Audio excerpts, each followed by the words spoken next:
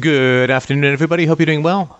It is the 18th of August, Saturday, 12:57 p.m., and I got a very nice and brilliant email from a listener about the new book, which I thought I would talk about a little bit. Some excellent points. The new book being How Not to Achieve Freedom. And she says, Steph, thank you for sending me a link to the new book. I would not have known about it had you not sent it because I haven't been to your site for a while. Shocking. Why? Mostly because I had to do some thinking on my own of the ideas and such you filled into my head. You caught me at a good time. I was able to listen to the whole thing this week. Really good stuff. So he says, one, first of all, I've been around your site long enough to know that all of the historical information about your stuff you provide is excellent. About how you've been treated as time went on. You continued telling the truth even to libertarians. Helped me a lot to hear how well you understand it all. Thank you. This really helped me understand your points about joining other groups to show you can change them before taking on the biggest group of all, government. That was such an excellent point. It really rams home the idea that we just need to leave and create something totally new. A minor tweak, I would say, on that. It's not that we need to leave, it's just that we need to not join futile and pompous groups with absurd claims that have failed perpetually historically. That would be, not that we need to leave, just not join that which does not work. 3, I am embarrassed that it never really occurred to me to check for real evidence that a libertarian political party was really doing anything measurable to achieve its goals. I think I had plenty of anecdotal evidence that people were listening to me explain the new ideas. But was the number worth the effort? I don't know. Isn't just one enough? The reasons I left had to do with them not matching up with their ideas, that I realized that a political party about libertarianism is an oxymoron. Well, it is and it isn't. I mean, to me, if you're looking for... It's not a technical oxymoron if you're looking to reduce the size of government. It just can't conceivably work. A political party about anarchism, I think, would be a technical oxymoron, if that makes sense. 4, I like that you stand up to the academics who preach these ideas but don't live them. That such obvious hypocrisy bothers me. As a matter of fact, if I had to sum up my feelings on what bothers me most in life, it's hypocrisy. I, of course, have it too, in loads, I'm sure. Well, it's something we all struggle with. 5, on the note of hypocrisy, when I got to point 4 above, it made me pause and think about how you advise kids to just go ahead and take advantage of government benefits when they can, since we're trapped in the system. Yet I wonder if economic academics are not trapped too. I guess you think it's different because they're speaking out so much about how they say it would work and they're not even putting their money where their mouth is. But I'm still not clear on the taking of government benefits of those who have heard and agree with the libertarian message to be called the same thing. And that's an excellent, excellent point. A number of people have asked me about that, and I'll do, hopefully, something useful to help with that, and we'll see if we can't make some sense out of this issue. So, to me, there's a big difference between taking a government benefit, and this came up in the past when people would write to me and say, "Dude," or something similar to that, "Dude, I'm a libertarian or I'm an anarchist, and I'm being offered this government grant to go to school. Should I take it or not?" Well, I think that's fine. I mean, I really do think that's fine. I don't believe in going off the grid. I don't believe in... I mean, if you had a chance to take something back from the mafia that the mafia had stolen from you, you would do it, I think, right? So I think to take benefits that are going to be stripped from you later anyway, right? This is simply stealing something that you know is going to be stolen from in spades back. I took some loans and some grants when I was in university, and then I proceeded to pay an obscene amount of taxes, right? In fact, it was a pretty good investment on the part of the government, I thought. But I proceeded to pay a truly obscene amount of taxes for the rest of my life, and will continue to pay for the rest of my life. So, taking a couple of grand when I was 19 or 20, after having been trapped in these god-awful government schools for... decades or a decade and a half and all this kind of junk. To me, it was like, yeah, okay, I'll take a couple of grand. I'm going to pay way more in taxes for the rest of my life. I'm going to take that money, I'm going to study history, and then I'm going to use that to, in a free market environment, to teach other people about the evils of the state. I mean, The question, of course, which is a very important question, very relevant question, is, well, how is that different from people becoming academics? And I think it is. Let me see what I can do to make the case, and then you can tell me if I'm, pulling mealy-mouthed self-justifications or actually making some sense.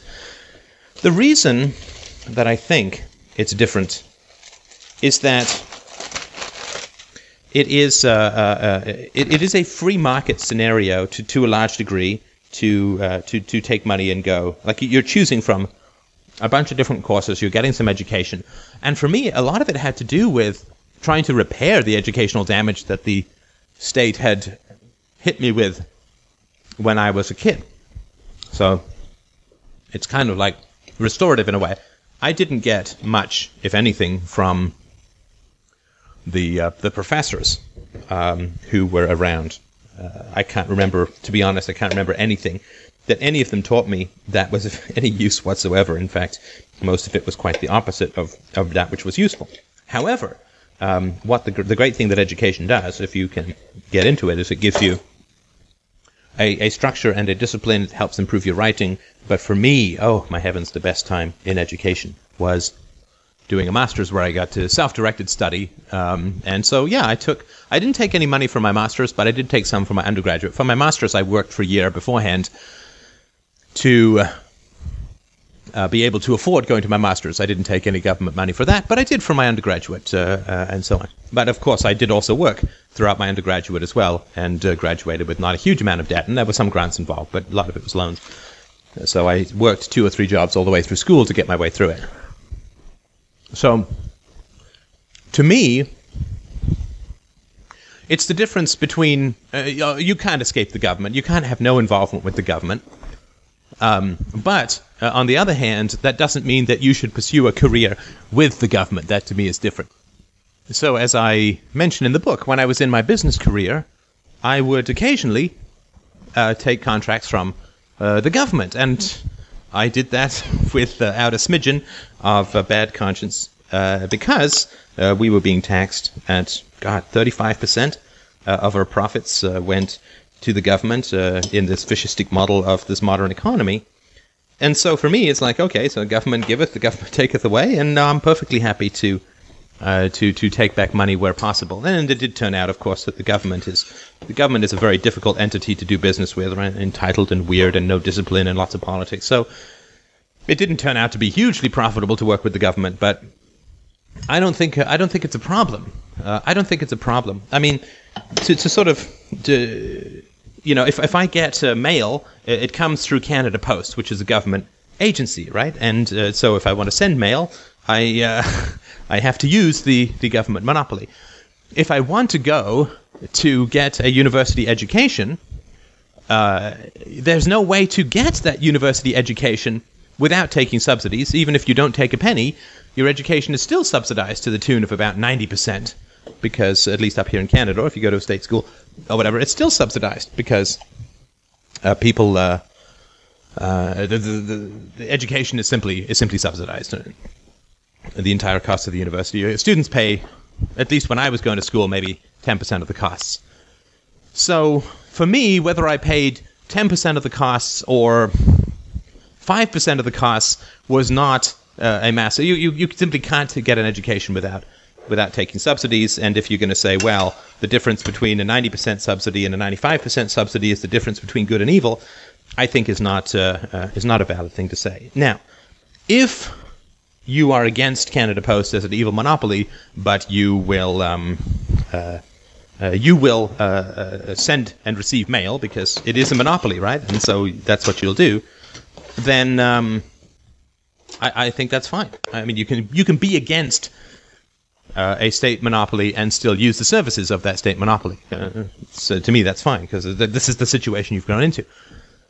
However, to me, there's a difference between being against a government monopoly and using it because there really aren't any alternatives, or using it to get back money that's been taken from you, and actively going for a job in Canada Post, or in the sort of postal service which you say is a corrupt and evil institution.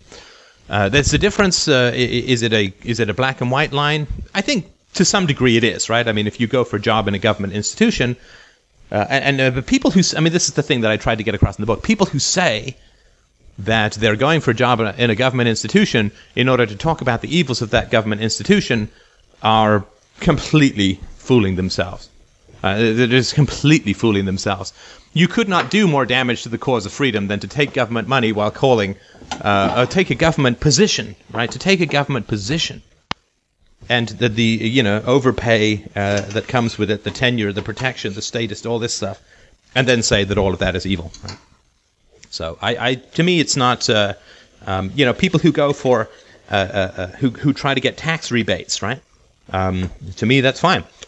If you buy a furnace and the government offers you money, then, for upgrading your furnace or whatever, fantastic. I send the check in and get the money. And if the government offers you free money, take the free money. I mean, they're taking enough from you anyway. So to me, that's fine. Because that free money doesn't come with specific contractual obligations, right? Like when I took my student loans, it did not come with a contractual obligation which says you must now praise the government. It did not come with specific. It was complete. It was open. Like, here's the money. You can do whatever you want as long as it's in the university.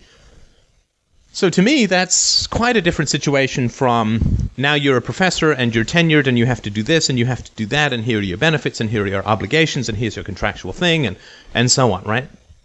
If you are going to be offered a rebate for you buy a furnace and the government says, hey, if you buy this furnace, we'll give you $500.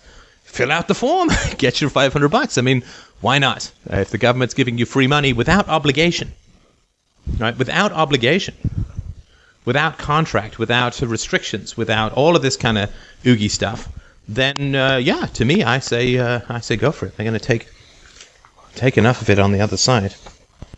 And the other thing that is sort of annoying to me about these academic free marketers is the lack of respect they give to the government, right? I mean, the lack of respect that they give to the government, I think, is important. I mean, the government is not stupid, right? Because if the government is stupid and they kick our asses perpetually, then we're just fucking retarded, frankly. Like, I mean, if we lose to a retarded institution that, to say the least, does not speak very well to us, right? So the government knows a lot about power, right? The government knows a lot about how to maintain and expand its power.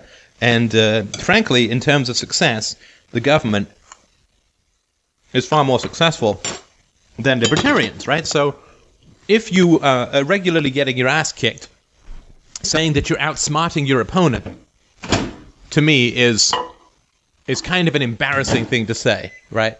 Have respect for your enemies, especially those enemies who kick your ass up and down the quad. Have respect for government and its intelligence, and then those who run it. I have a huge amount of respect for the abilities, evil though they are, of political power mongers. They know their shit. I mean, Obama knows exactly what to say and what not to say. John McCain knows exactly what to say, and that doesn't mean both of them win, but it means both of them are in the race. They're smart, corrupt, brilliant geniuses. I mean, they know. They know what to avoid. They know what to say. All of that kind of stuff. So, don't assume that if the government lets you get away with something, that it doesn't know what it's doing, right? Now, I don't mean that if the government gives you a couple of K to go to school. I'm not talking about that, right? What I'm talking about is that if the government moves in to shelter and protect your profession, don't assume that the government doesn't know what the hell it's doing.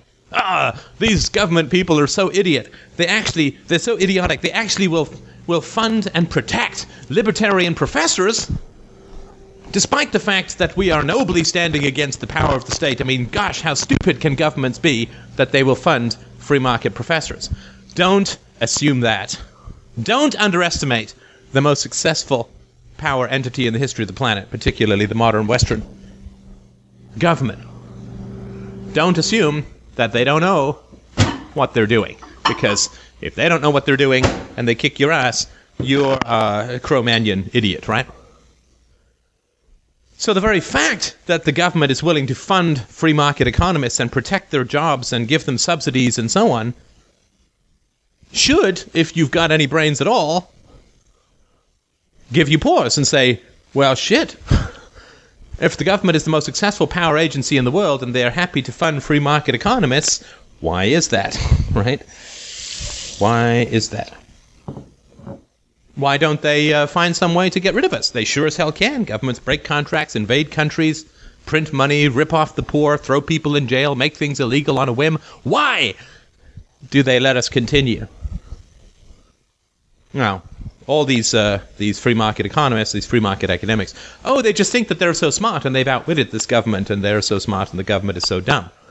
I submit that that is not the case. I submit that the government is brilliant and it funds free market economics because, and it protects the jobs of free market economists, though it could do anything it wanted with them, because they completely discredit free market economics. You could not invent a group that would more hypocritically destroy free market economics than free market professors, so don't assume that the government doesn't know exactly what it's doing when it protects them.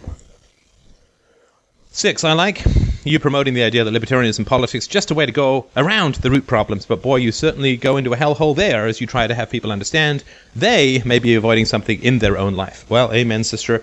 I have years of bloody experience to prove that, and I couldn't agree with that more. I'm not sure exactly what you mean when you say libertarianism sold out to Christians. Aren't there many libertarian atheists as well? Are you just referring to the Ron Paul movement?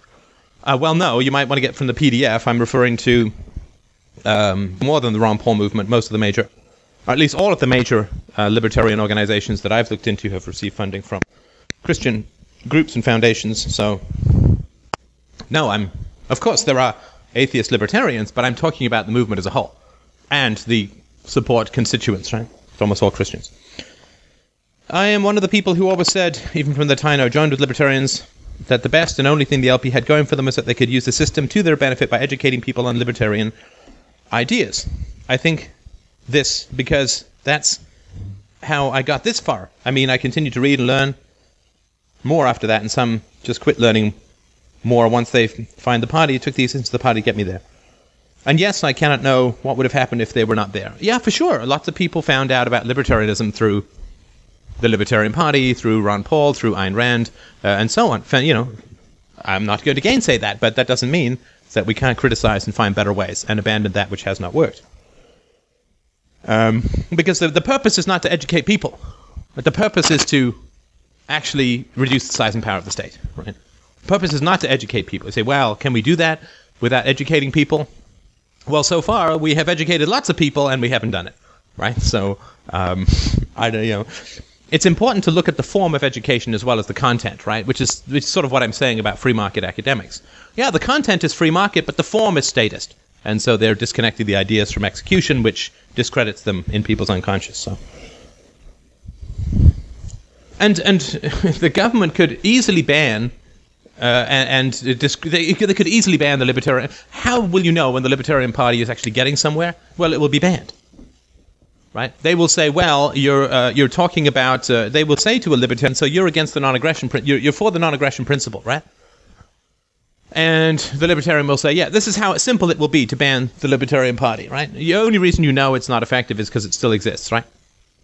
So you drop by, Mr. FBI drops by and says, "Oh, so you're a libertarian. Oh, so you're against the initiation of force, right? And you consider taxation the initiation of force, right?" The libertarian says, "Yes, I consider taxation the initiation of force. And you believe in self-defense against the initiation of force." And the guy says, "Yes." Right? So then you will advocate that people shoot cops who come to pick up taxes, right? The libertarian's going to have to say yes. Boom! He goes to jail for inciting hatred, right? It's so simple to fuck up the Libertarian Party politically that the only reason you know it still exists is because it's completely ineffective, right?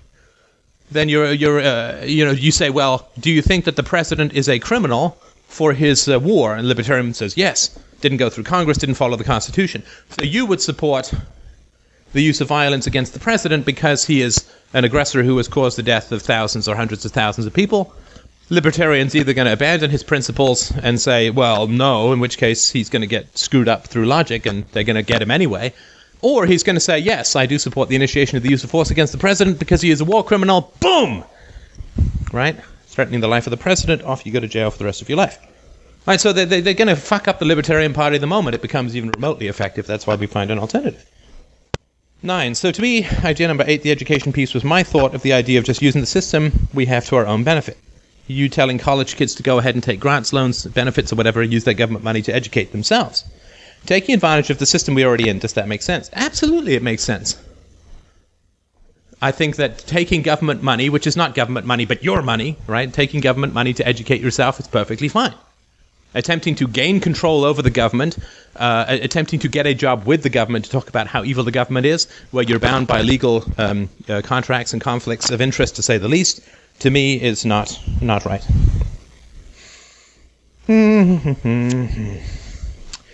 Christian stuff, donations, etc. being voluntary, shit, you're right. If they can get the kids and fill them with fear, use that psychology, how can they really say it's been voluntary? Yeah, I mean, childhood indoctrination does not make voluntarism.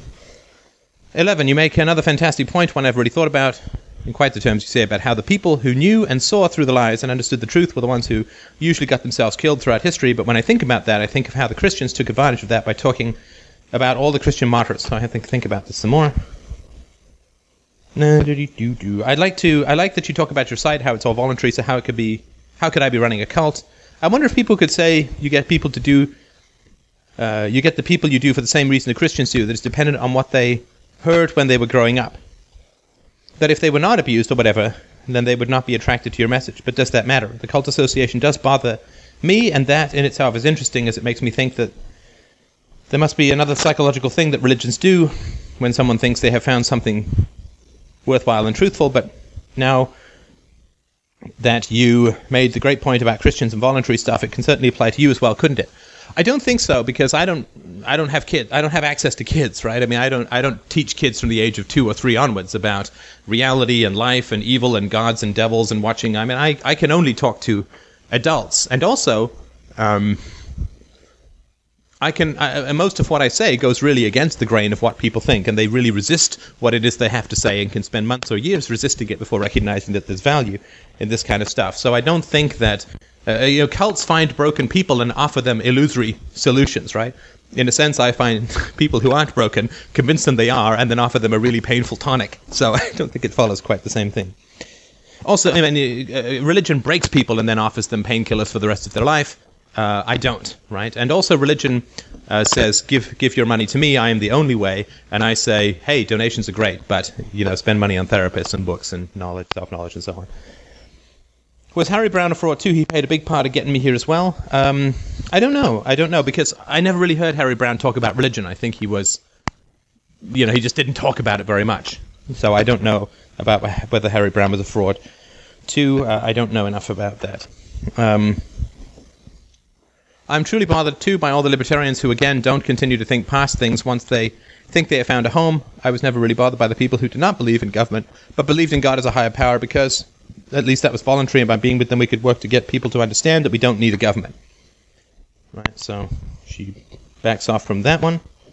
Justifying and rationalizing your past actions in your life. I like that you take that head on, but it does open you up to hypocrisy. But that's okay. I guess the biggest problem I can see with this is that someone could challenge you and say, since you did take advantage of these things, then it helped you live a more comfortable life, and so it would be a sort of hypocritical to attack anyone else who was only trying to do the same.